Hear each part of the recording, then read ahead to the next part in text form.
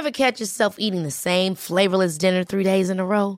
Dreaming of something better? Well, HelloFresh is your guilt-free dream come true, baby. It's me, Keke Palmer. Let's wake up those taste buds with hot, juicy pecan-crusted chicken or garlic butter shrimp scampi. Hello Fresh. Stop dreaming of all the delicious possibilities and dig in at HelloFresh.com. Let's get this dinner party started.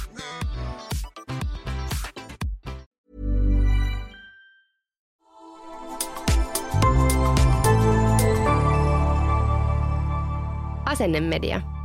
Kaupallinen yhteistyö Timma. Joulu lähestyy ja me täällä Afterworkilla halutaan levittää antamisen iloa. Mutta ihan ensin mun on kysyttävä teiltä mimmit, että jos te saisitte pyytää ihan mitä vaan, niin mitä te toivoisitte joululahjaksi tänä vuonna? No mä toivoisin ehkä semmoisen spa-hemmotteluhetken. Se olisi aivan ihana. Tiedättekö, ihan vaan niin kuin, saisi vaan olla hiljaisuutta. Mäkin mietin, että jotain tämmöistä niin kuin laatuaikaa. Siis mä niin ymmärrän teitä, koska siis vaikka mä nautin lahjojen antamisesta muille, niin ehkä huomaa, että on tullut aikuiseksi tai ehkä vaan vanhaksi, koska lähinnä niin kuin tuntuu, että jouluna kaipaa vaan semmoista yhdessäoloa ja ei oikeastaan sillä ei tarvitse mitään. Tai ehkä semmoinen paras joululahja olisi just joku tommoinen hemmotteluhetki, aikaa itselle ja niin edespäin. Mutta sehän on ihan fakta, että kaiken tämän kiireisen arjen keskellä aika on arvokasta. Sehän on semmoinen sanontakin, että hiljaisuus ja rauha on tämän päivän niin kuin luksusta. Ja me ajateltiin, että ehkä moni muukin saattaisi arvostaa aikaa. Ja siksi me halutaan vinkata teille ihan loistavasta lahjaideasta, jonka ehtii hankkia vaikka vielä jouluaattona, jos hommat on jäänyt vähän viime tinkaan. Nimittäin Timma-lahjakortin avulla voit antaa nimenomaan aikaa sun omalle läheiselle. Timma on siis tämmöinen helppokäyttöinen ja näppärä ajanvarauspalvelu hius-, kauneus- ja hyvinvointipalveluiden etsimiseen, vertailuun ja varaamiseen. Ja tämmöisellä Timma-lahjakortilla voi maksaa ihan minkä tahansa hius-, kauneus- tai hyvinvointipalvelun Timma-sovelluksessa tai osoitteessa timma.fi. Mitäs mimmit sanoisitte tämmöisestä joululahjasta, jos saisitte Timma-lahjakortin? Siis mä olisin niin riemuissani, koska mä käytän Timmaa melkein joka viikko. No en nyt, toi oli liioittelua. Mutta siis useita kertoja kuukaudessa. Ja tuohan olisi ihan, siis toi olisi mulle ihan täydellinen lahjakortti. Vink, vink. Niin ja sitten ei tarvitse myöskään alleviivata sitä, että mikä se on. Että sitten se niin kuin lahjan saaja kuitenkin saa itse niin kuin päättää. Että onko se sitten joku tällainen sellainen yksinolohetki spaassa tai sitten joku tällainen kauneusjuttu, joku kynnet tai kampaajakäynti tai mitä tahansa. Hieronta, oi. Ja siis parastahan tässä lahjassa on se, että se tuottaa iloa vielä joulun jälkeenkin. Että se ei ole vaan se hetki, vaan sen voi niin kuin sen lahjan lunastaa silloin, kun tuntuu, että nyt mä tarvin tätä eniten. Että tästä on niin kuin iloa pitkälle vielä ensi vuoteen. Niinpä. Joulupukki nyt kuulolla. Tämä on hyvä vinkki. Timma-lahjakortteja on saatavilla sekä digitaalisessa että fyysisessä muodossa. Ja nyt tulee vielä vinkki kaikille, että tämmöisen fyysisen lahjakortin ehtii saada postitse varmuudella perille, jos sen tilaa 14.12.2021 mennessä. Mutta siis tämän digitaalisen lahjakortin voi ostaa vaikka vielä jouluaattona, eli se sopii myös Matti Myöhäisille. Lahjakortti on voimassa 12 kuukautta ostopäivästä. Ja hei, jos et ole vielä koskaan kokeillut Timmaa, niin meillä on uusille Timma-käyttäjille tarjolla 10 euron alekoodi isoilla kirjaimilla Afterwork 10. Kiitos Timma, kun olette mukana Afterworkilla.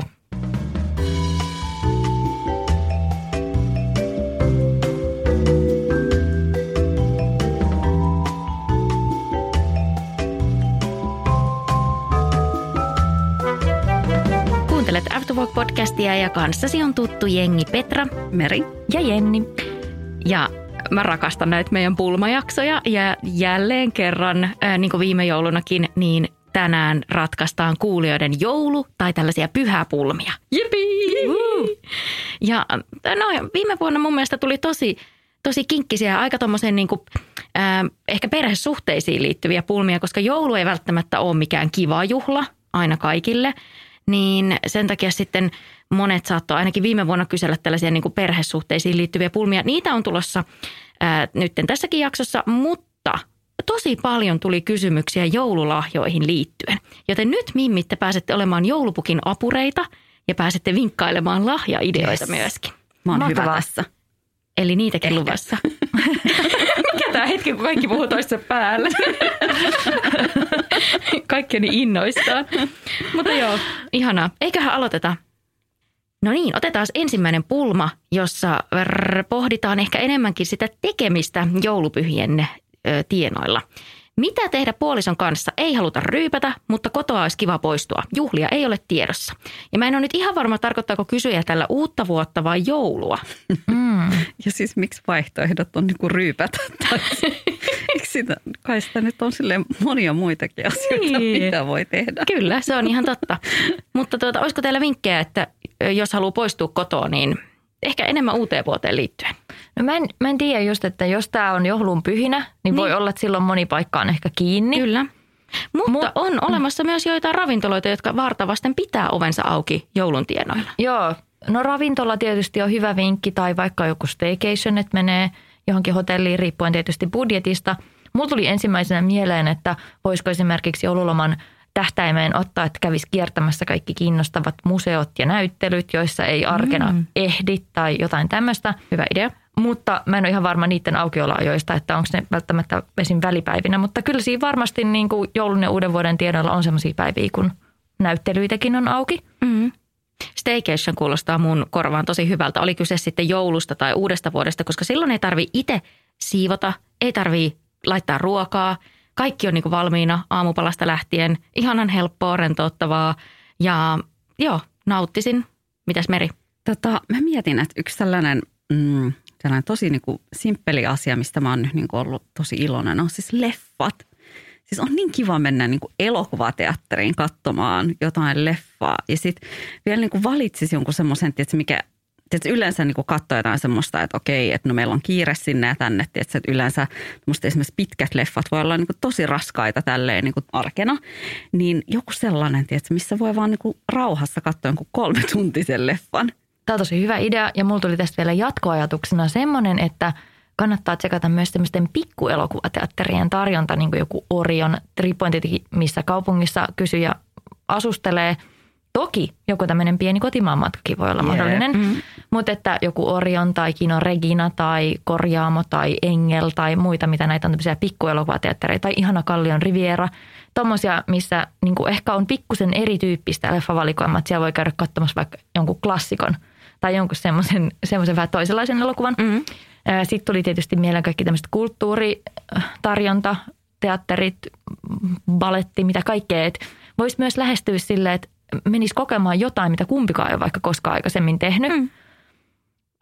Sitten mulla kävi mielessä, jos haluaa jotain semmoista niin kuin vaikka ihan maksutontakin tekemistä, niin miten ihanaa olisi mennä vaikka jonnekin luonnon äärelle vaan niin kuin eväsretkelle. Niin totta, hyvä idea. Pakkaisi jotkut eväät mukaan, lämmintä mehua tai teetä ja voileivät ja vähän keksejä ja jotain. Ja sitten menisi jonnekin. Hei, mä oon ihan niin läpi. Nyt lähti käsistä. Voileivät ja keksejä. Mä oon ihan lähes innostuin tästä omasta ideasta. Jenni on lähes tämän jälkeen. Selkeästi. Mutta siis mä oon kerran tehnyt tämmöisen viimeisen vuoden sisään. Ja se oli oikeasti tosi kivaa. Et suosittelen. Tosi hyvä. Hyviä ideoita. Ja sitten mä mietin semmoista, että jos haluaa pysyä kotona, niin se, että mikä jouluperinne mulla ja mun miehellä oli tosi pitkään, kun me vietettiin 2 jouluja, että me käytiin ostaa semmoinen mahdollisimman iso palapeli ja koottiin sitä. Siis se on ihan parasta. Niin. Silloin kun koronakriisi alkoi, niin me käytiin ensitöiksemme hankkimassa semmoinen iso palapeli. Ja vitsi, se vei niin mennessään. Me kuunneltiin podcasteja yhdessä ja tehtiin sitä palapeliä ja se oli parasta. Tosi hyvä idea. Myös jotkut lautapelit. Mä annan taas, mä oon aikaisemminkin suostellut, mutta taas kerran suosittelen Rummikub. Aivan paras. Ja siihen ei kyllästy. Mun mielestä siis tämän niin pelin valmistajan pitää sponsoroida, Jenni. Sä oot maininnut tätä nyt niin useammassa jaksossa. Rummikub tai joku lautapelikauppa tai joku, niin me mielellään otettaisiin joku niin yhteistyö teidän kanssa. Joo, se olisi tosi hyvä idea. Niin sehän voisi olla ihan tosi kiva, että me tehtäisiin kokonainen jakso, kun me pelataan ja katsotaan, kenellä menee hermo ensin. Mahtava idea. No hermojen menettämisestä puheen ollen seuraava pulma. Useampi kysymys tuli tähän liittyen. Ja mä nyt yhdistän nämä, koska liittyvät sitten kaikki vähän niin kuin samaan. Mistä löytää joulumieli tai miten lapselle joulutunnelmaa? Itse olen osittain töissä ja mies ja lapsi on kotona. Ja sitten tuli vielä tämmöinen kysymys, että onko joulusta pakko pitää? Mistä löytää joulumieli? No siis, mä jotenkin ajattelen, että ei välttämättä tarvitse löytää joulumieltä. Ehkä se joulumieli on enemmän vaan semmoisessa rauhassa olemisessa ja rentoutumisessa ja jos sellaisen on mahdollisuus, tietysti jos on osittain töissä, niin se voi olla niin kuin haastavaa.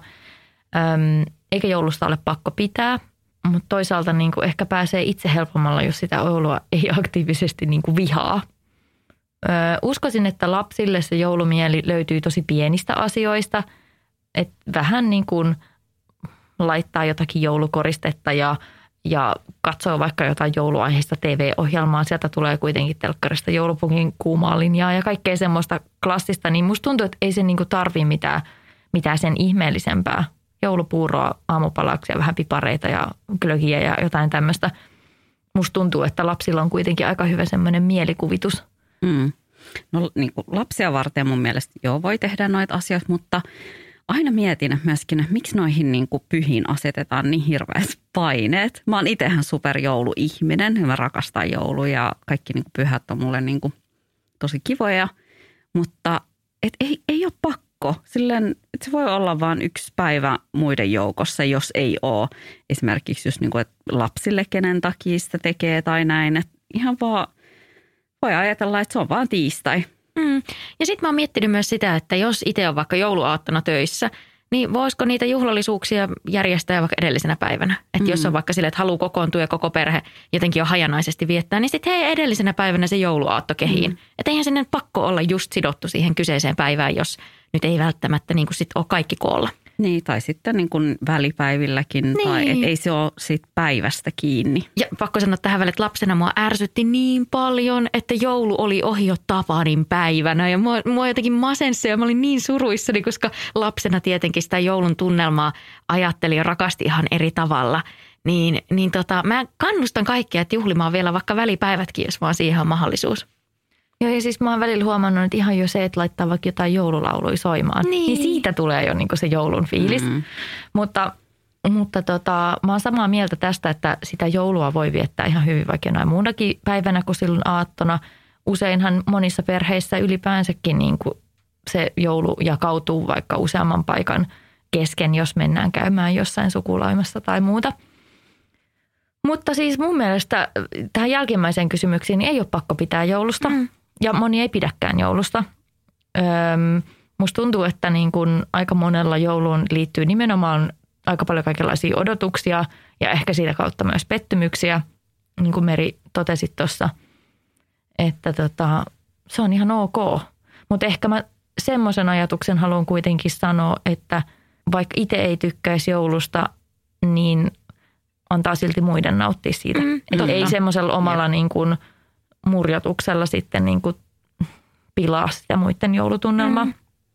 Että sitten itse vaikka niin kuin ottaa aikaa itselle siinä, eikä niin kuin tahallaan sitten niin kuin lätistä tunnelmaa.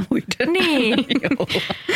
Lähtee vaikka sinne eväsretkelle, pakkaa itselleen keksit mukaan. Menee vaikka rauhassa jonnekin omaan huoneeseen lukemaan kirjaa tai jotain. Keskittyy muihin asioihin sitten, jos tuntuu, että itsestään ei saa irti semmoista hyvää joulufiilistä. Se on ihan totta. Mutta hei, siirrytään sitten niihin lahjavinkkeihin. Tuli tällainen pulma, että opiskelija ja rahat tiukilla. Mistä lahjoja halvalla? Mä sanoisin, että ehkä niin kuin pitäisi ajatella enemmän silleen, että ei ole mitään niin kuin ostaa, vaan niin kuin tekee. Että jotain tekemistä, yhteistä tekemistä. Tai sitten, jos on silleen kätevä, tiedätkö, piirtämään tai jotain. Että se voi olla niin kuin joku yhteinen puuha. Vaikka silleen, että valitse niin kuin pelipäivä. Me järjestetään meille tällaisen, tiedätkö, tuut mun luokse ja pelataan jotain lautapelejä. Ja sitten, että juodaan teetä. Semmoista niin kuin yhteistä aikaa mieluummin antaa. Idea. Ihan tosi hyvä idea. Ja sitten monellahan se joululahja stressi kulminoituu nimenomaan siihen, että kerralla pitäisi käyttää ihan hirveästi rahaa niihin lahjoihin. Ja sitten hätäpäissä ehkä ostaa vähän sitä sun tätä. Niin tuossa on ihan loistava idea, että mitäpä jos antaisikin tällaisia aineettomia lahjoja, jotka niin kuin ilahduttaisivat pitkin vuotta. Että sitten ei tavallaan tarvitsisi niin kuin käyttää kaikkia rahoja joulukuussa. Mun hyvä ystävä Minna harrastaa tätä ja mä annan niin kuin hänelle aina tosi paljon krediitti siitä, kun hän antaa aina meidän lapsille esimerkiksi synttärilahjaksikin jotain yhteistä tekemistä. Se voi olla siis joku niinkin yksinkertainen kuin pyöräretki, mutta se voi olla niin kuin ihana juttu sille toiselle. Se ei ole niin kuin se raha, vaan se on se, että sä haluat viettää sen toisen ihmisen kanssa niin kuin aikaa ja annat hänelle niin kuin just sitä, mitä ollaan puhuttukin, että kaikesta arvokkainta, eli sitä oma aika. Kyllä. Ja taas tämä eväsretki on tosi hyvä. Keksit ja rummikummit mukaan. Mä selvästi haluan eväsretkelle, koska mä yritän tuputtaa tätä joka väliin. Mutta Mä luulen, Petra, että me saadaan Jenniltä. Tämä on nyt, Jennin lahjapulma on ohi. Kyllä, se antaa meille myöskin. Mutta siis toi on musta ihana idea, että antaa sitä omaa aikaansa, koska se on tosi arvokasta ja se yhteinen aika on arvokasta. Et me kaikki tiedetään, miten vaikeaa on löytää niitä yhteisiä hetkiä niin kuin kiireisessä arjessa. Niin semmoinen, että on vaikka yksi kokonainen päivä, joka on omistettu vaan sille yhdessäololle. Sitten mulla tuli mieleen, niin kuin, että myös semmoisia ideoita, että jos on vaikka joku semmoinen tyyppi, jolla on pieniä lapsia tai jotain muuta, niin tarjoutuu vaikka lapsen vahdiksi. Niin kuin antaa todellakin vaikka semmoisen lahjakortin, missä on vaikka, että seuraavan vuoden aikana niin vapaa-valintaisena ajankohtana tarjoutuu vaikka 3 iltana tai 2 iltana lapsenvahdiksi, niin sehän on niin kuin äärimmäisen arvokasta. Siis toi on loistava idea. Suosittelen jälleen vinkki kaikille sukulaisille ja ystäville, jotka kuuntelevat tätä podcast-jaksoa. No, mutta tähän liittyen tuli tällainen pulma, että rakastan tehdä kauniita paketteja, mutta olisi kiva antaa just näitä aineettomia joululahjoja. Niin miten nämä vois paketoida silleen kivasti? No siis sä laitat johonkin tosi kauniiseen laatikkoon ja edelleenkin palaan takaisin tähän ystäväni Minna, kuka yhtenä vuonna siis kirjoitti meille semmoisen tosi kauniisen niin kuin itse tehtyyn paperiin, niin sellaisen tosi kauniin viestin ja että mitä kaikkea hän on niin kuin suunnitellut ja sitten se oli paketoinut sen tosi kaunista. Siis se oli tosi ihana. Silleen, että se oli tosi kaunis paketti, mutta se itse sisältö oli vielä niin kuin ihanampi. Joo, siis teet sen lahjakortin tai minkä ikinä kirjeen, joku joulukirjakin voisi olla ihana. Niin jonkun semmoisen ja sitten se vaan laittaa nätisti esille. Ever catch yourself eating the same flavorless dinner 3 days in a row? Dreaming of something better? Well, HelloFresh is your guilt-free dream come true, baby. It's me, Keke Palmer. Let's wake up those taste buds with hot, juicy pecan-crusted chicken or garlic butter shrimp scampi. Hello Fresh. Stop dreaming of all the delicious possibilities and dig in at HelloFresh.com. Let's get this dinner party started. Hey, it's Ryan Reynolds, and I'm here with Keith, co-star of my upcoming film, If, only in theaters May 17th. Do you want to tell people the big news? All right, I'll do it. Sign up now and you'll get unlimited for $15 a month and 6 months of Paramount Plus Essential Plan on us. Mintmobile.com/switch. Upfront payment of $45 equivalent to $15 per month. Unlimited over 40 gigabytes per month. Face lower speeds. Videos at 480p. Active Mint customers by 531.24 get 6 months of Paramount Plus Essential Plan. Auto renews after 6 months. Offer ends May 31st, 2024. Separate Paramount Plus registration required. Terms and conditions apply if rated PG. No, miten sitten tällainen? Miten selvitä lahjojen avaamisesta ja reagoimisesta vähiten kiusallisesti, kun ei kaikki kuitenkaan ole sitä, mitä itse tarvitsisi? Ei kuitenkaan haluaisi pahoittaa toisen mieltä. Tämä on haastava. Ja sitten musta tuntuu, että kun on niinku läheiset kyseessä, niin sitä on jotenkin niin aitona siinä tilanteessa, että voi olla välillä vaikea peitellä, jos on vaikka pettynyt johonkin. Mutta mua on esimerkiksi auttanut se, että mä oon niinku omalta osaltani ikään kuin luopunut tästä lahjaperinteestä silleen kokonaan, että mä en odota keneltäkään mitään. Mä en toivo lahjaksi yhtään mitään, jolloin mitä ikinä mä saan, niin se ei tavallaan niinku ole pettymys, koska mä en odottanut yhtään mitään. Okei, joskus voi olla, että jos joku haluaa antaa mulle lahjan ja se ei nyt mene ihan nappiin, niin en mä tiedä. Kyllä siinä tilanteessa, jos ei ole odottanut mitään, niin siinä pystyy ehkä niin kuin helpommin silleen tsemppaamaan, että hei kiitos. Ja eihän sun tarvi oikeasti sitten sitä lahjaa vaikka käyttää, jos ei se ole yhtään sun tyyppinen. Mutta että niin kuin yrittää muistaa siinä hetkessä sen, että se toinen on oikeasti vilpittömästi niin kuin halunnut jotenkin ilahduttaa sua. Enemmänhän musta tuntuu välillä, että se lahjojen antaminen on niin kuin niille lahjan antajille. Tai siis riippuen, jotkut ihmiset vaan niin kuin rakastaa antaa lahjoja ja se on heille niin kuin se on aina hirveän jännittäväkin hetki, että miten se lahjansaaja reagoi siihen. Mutta joo, se on haastavaa. Mitäs te sanoisitte tähän? No mä sanoisin aina, että pitäisi ajatella, että se niin kuin ajatus on tärkeämpi kuin se itse, mitä sä saat. Niin just niin päin, että ehkä sen pitäisi suhtautua siihen, että joku on halunnut muistaa ja antaa sulle jotain, niin että se on kuitenkin tärkeämpi. Joten mun on tosi vaikea niin kuin kuvitella sellaista tilannetta, että mä olisin pettynyt johonkin. Mä en tiedä, niin kuin, ehkä voisin olla vähän järkyttynyt, jos joku ostaisi mulle jonkun turkisjutun. Että olla silleen, että okei, että ei ole niin kuin minä. Joo. Että se sotii tosi pahasti mun arvoja vastaan, mutta mä en niin kuin näe mitään muuta sellaista tilannetta, missä mä olisin niin kuin niin, se on ihan totta. Niin, se on ihan totta. Jotkuthan lahjan antajat saattaa olla sitten semmoisia, jotka alkaa kyselemään, että no tykkäätkö tästä oikeasti? Oliko se nyt oikeasti sopivan kokoinen? Käytätkö sä sitä? Niin kuin he niin kuin itsekin on vähän epävarma, että he kaipaa vakuuttelua sille, että tämä oli nyt oikea. Niin mä ymmärrän, että se voi olla semmoinen kiusallinen tilanne, jos ei se ole mennytkään vaikka niin kuin nappiin. Mutta ehkä vaan niin kuin voi vedota siihen, että nyt tänä jouluna kaikki käyttää maskeja, kun avataan lahjoja. Ei näe muuta kuin ne silmät. Ja niillähän nyt voi niin kuin pyöritellä sinne sun tänne, että ihana lahja. Mutta toltakin säästyy, jos niin kuin panostaa enemmän sellaisiin niin kuin täysin aineettomiin niin kuin lahjoihin. Niin, että en usko, että kukaan on kauhean pettynyt, jos sä oot silleen, mä haluan viettää sunkaan aika. No en mä tiedä, musta tuntuu, että on ihmisiä, joille ne lahjat on tosi tärkeitä. No, mä voisin kuvitella, että vaikka lapset saattaisi pettyä, jos ne saa mutta lapset onkin eri asia ja mun mielestä lapsilla on myöskin oikeus kyllä ilmaista, jos ne on pettyneitä.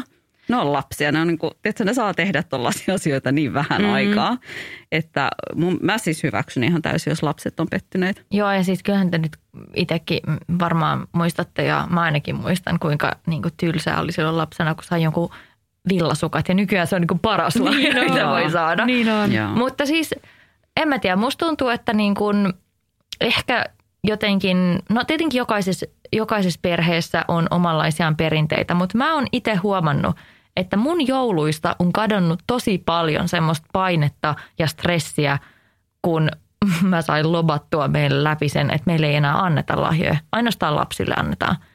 Niin se on poistanut kaikilta semmoista stressiä siitä, että kun kuitenkin monilla meistä on jo kaikkea, mitä me tarvitaan, ja me voidaan itse sitten hankkia jotain, mitä me tarvitaan. Totta kai jos haluaa tietää, että toinen oikeasti vaikka tarvii jotain, niin sehän on kiva ilahduttaa sitä. Mutta pelkästään tuommoisella ajatuksella, niin siitä voi vapautua isosta stressistä. Joo, hyviä vinkkejä. No yksi lahjoihin liittyvä, tai no otetaan vielä 2, mutta nopeasti tämmöinen voitaisiin käydä vielä läpi, että mitä tehdä, kun isovanhemmat eivät ymmärrä, ettemme halua kuorruttaa lastamme joululahjoilla. Tuleeko tähän jotain sellaisia diplomaattisia vinkkejä?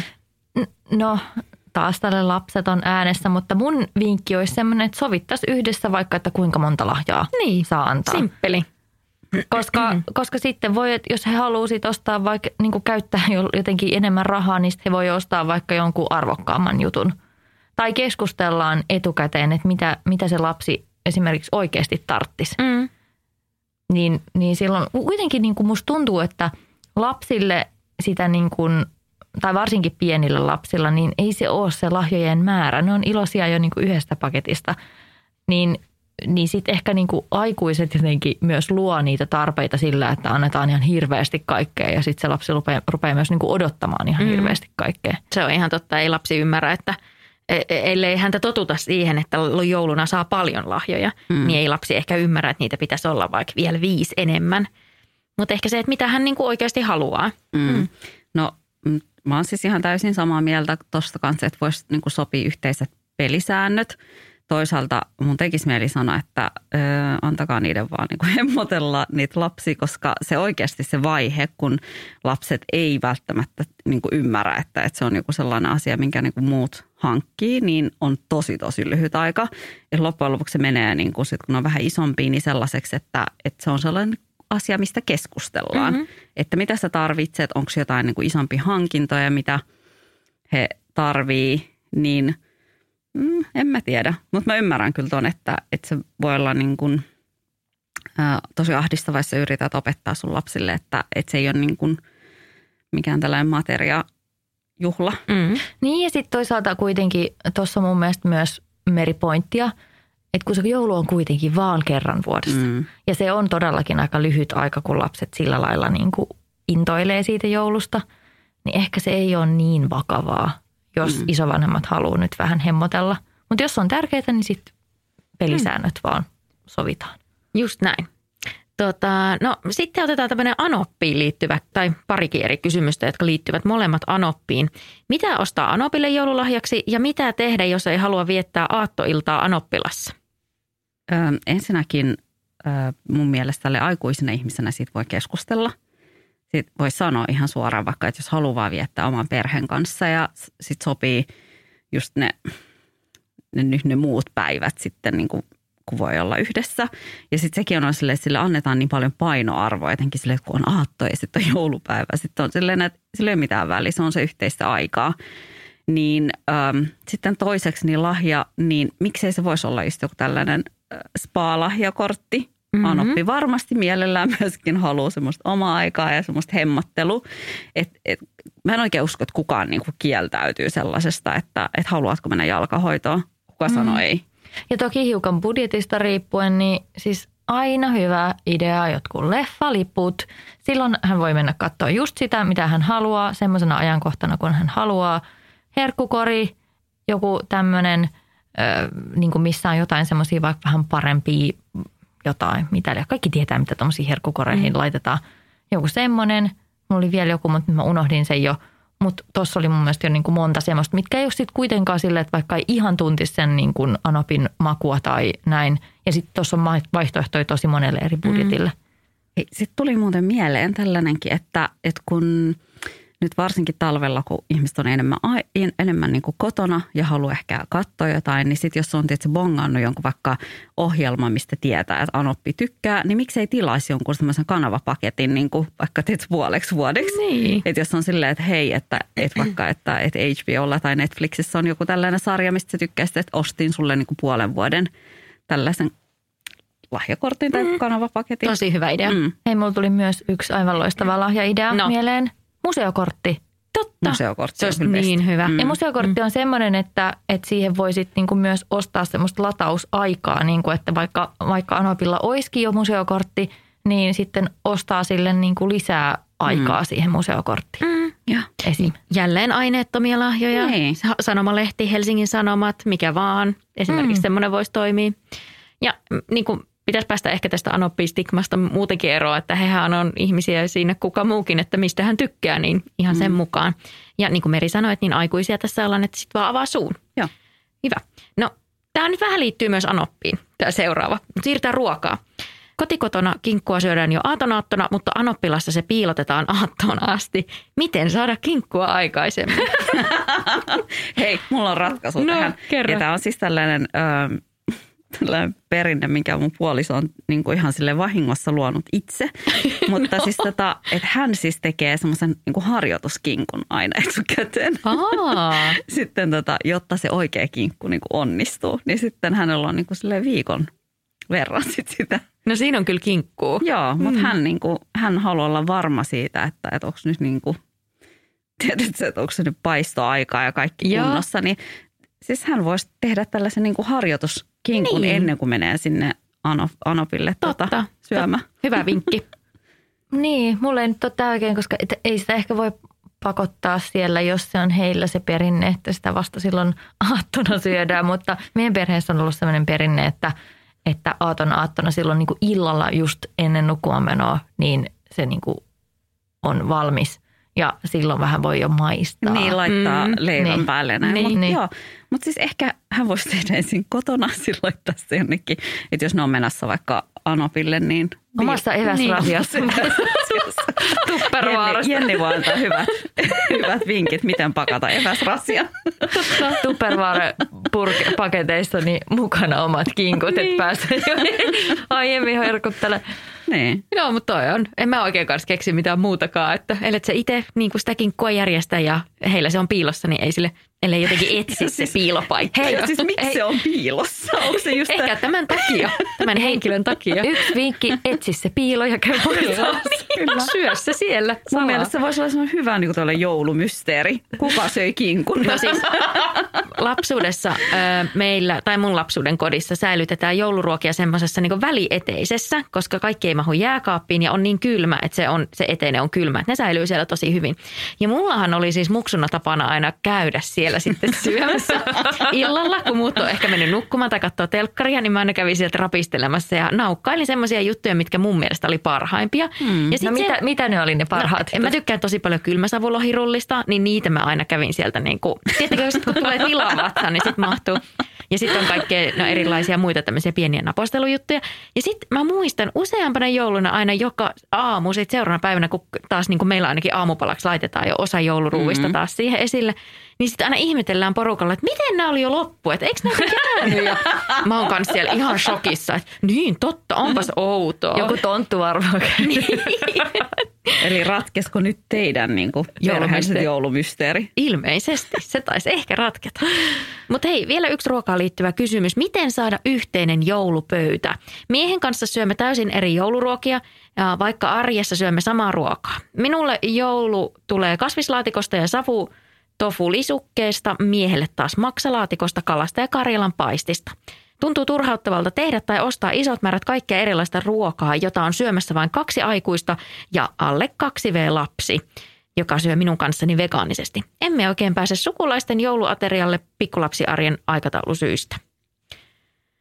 No, mulle tulee tässä mieleen heti Merin tämä kaverijoulu, että voisiko esimerkiksi kutsua sitten niinku jouluaterialle vaikka jonkun sinne omaan kotiin jakamaan sitä ateriaa niin, että kaikki ei ole sitten niin kuin syötävänä. Toisaalta kyllähän ne jouluruuat sillä jonkun aikaa kestääkin, että siis niin kuin hyvänä, että niitä voi syödä sitten muutaman päivän putkeenkin, jos vaan jaksaa. Mutta en mä tiedä, mulla tuli heti tämmöinen ajatus, että... Joo, siis ehdottomasti, että jos on vain jotain kavereita, ketkä asuu siinä niin kuin jossain lähellä, niin että tietää myöskin, että ne ei ole välttämättä menossa mihinkään, niin todellakin. Mutta siis myöskin... Että sen ruoan myös niin kuin voi vaikka pakastaa. Että esimerkiksi jos on tehnyt niin kuin isoja määriä, niin sitten jos tietää jo valmiiksi, että tätä ei tule syöty heti, no ei ole kuitenkaan mitään semmoisia ihan super niin kuin jouluisia, että niitä voi, niin kuin, tai siis onko sillä mitään väliä edes? Kyllä sä voit tammikuussa tai helmikuussakin syödä jotain jouluruokaa. Hei, mä keksin, että pitää semmoisen niinku rewind-joulun vielä vaikka loppiaisena kaivaa joulun tämmöiset jäähyväiset, joulun jäähyväisillallinen ja kaivaa ne loput, mitä oli siellä pakkasessa siitä. Niin, totta. Se tulee niinku vähän niin kuin sellainen fiilis, että olisi viettänyt 2 joulua.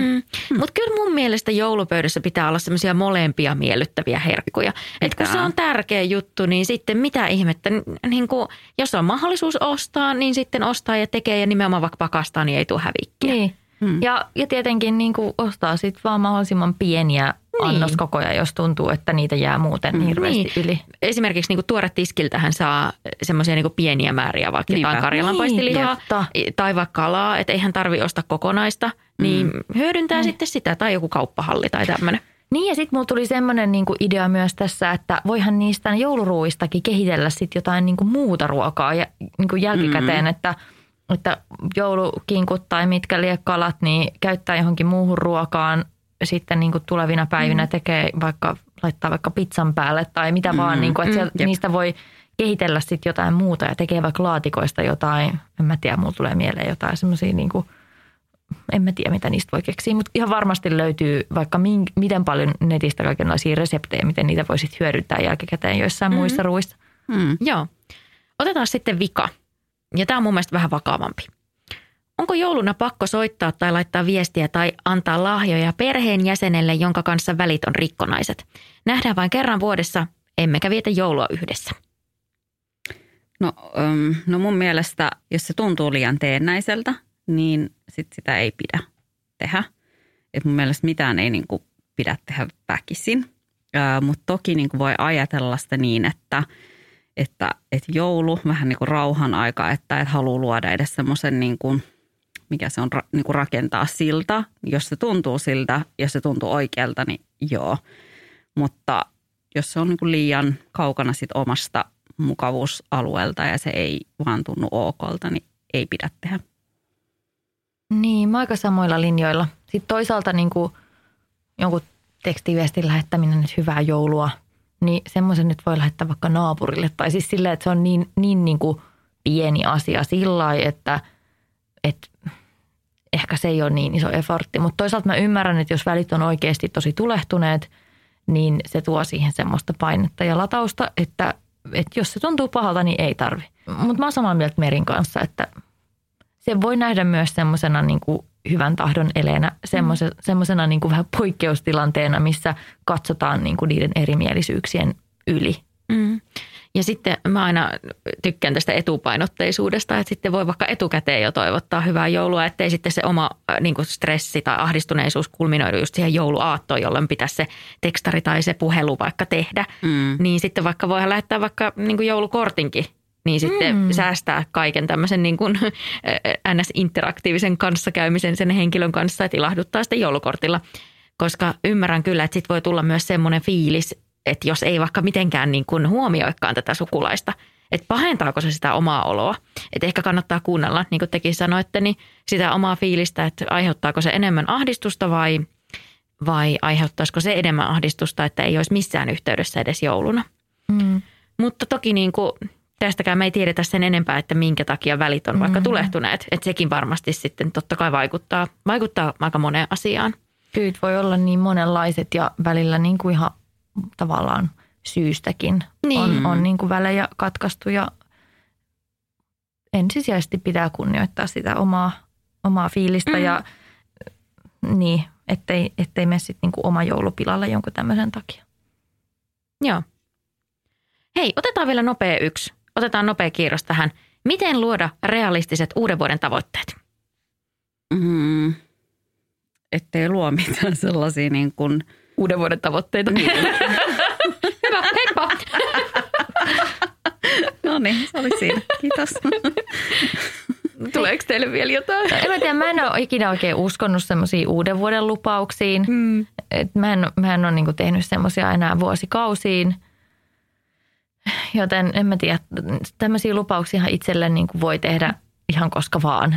Niin. Et hirveän helposti niin kuin sitä uutena vuotena tulee ehkä lupailtua jotenkin kauhean suureellisia asioita, koska ajattelee, että se uusi vuosi on jotenkin uusi alku, mutta ei se nyt loppujen lopuksi poikkea niin kuin muista vuodenpäivistä millään tavalla sillä, että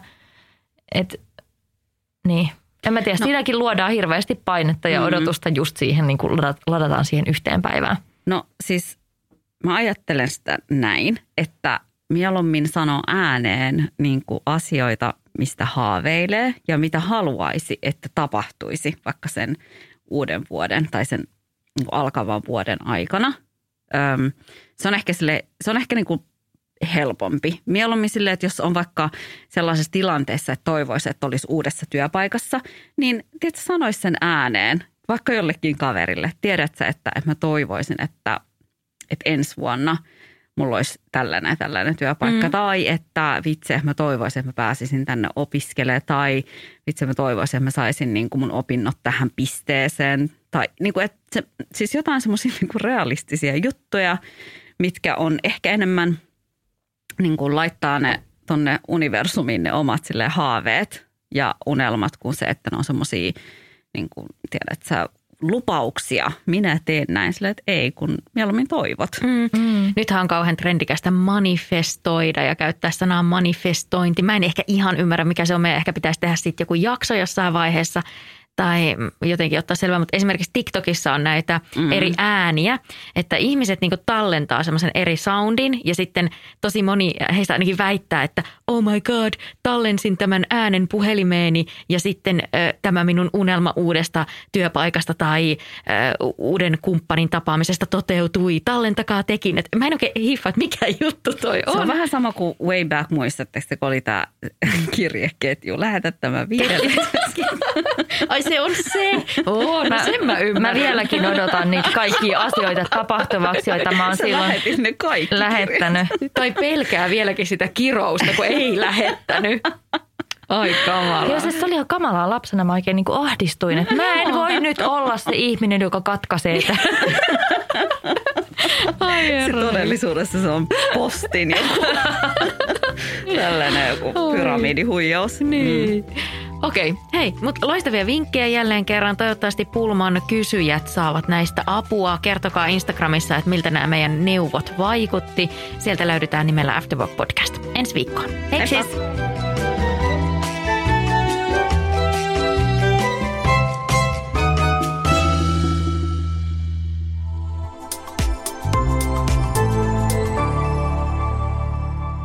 Asennemedia.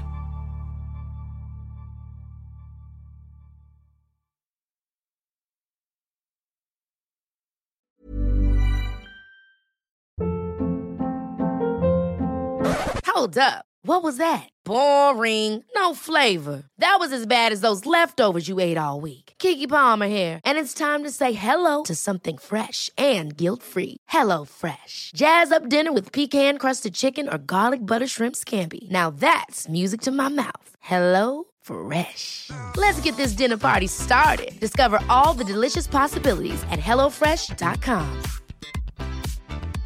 Hey, it's Paige DeSorbo from Giggly Squad. High quality fashion without the price tag. Say hello to Quince. I'm snagging high-end essentials like cozy cashmere sweaters, sleek leather jackets, fine jewelry, and so much more. With Quince being 50 to 80% less than similar brands. And they partner with factories that prioritize safe, ethical, and responsible manufacturing. I love that. Luxury quality within reach. Go to quince.com/style to get free shipping and 365-day returns on your next order. Quince.com/style.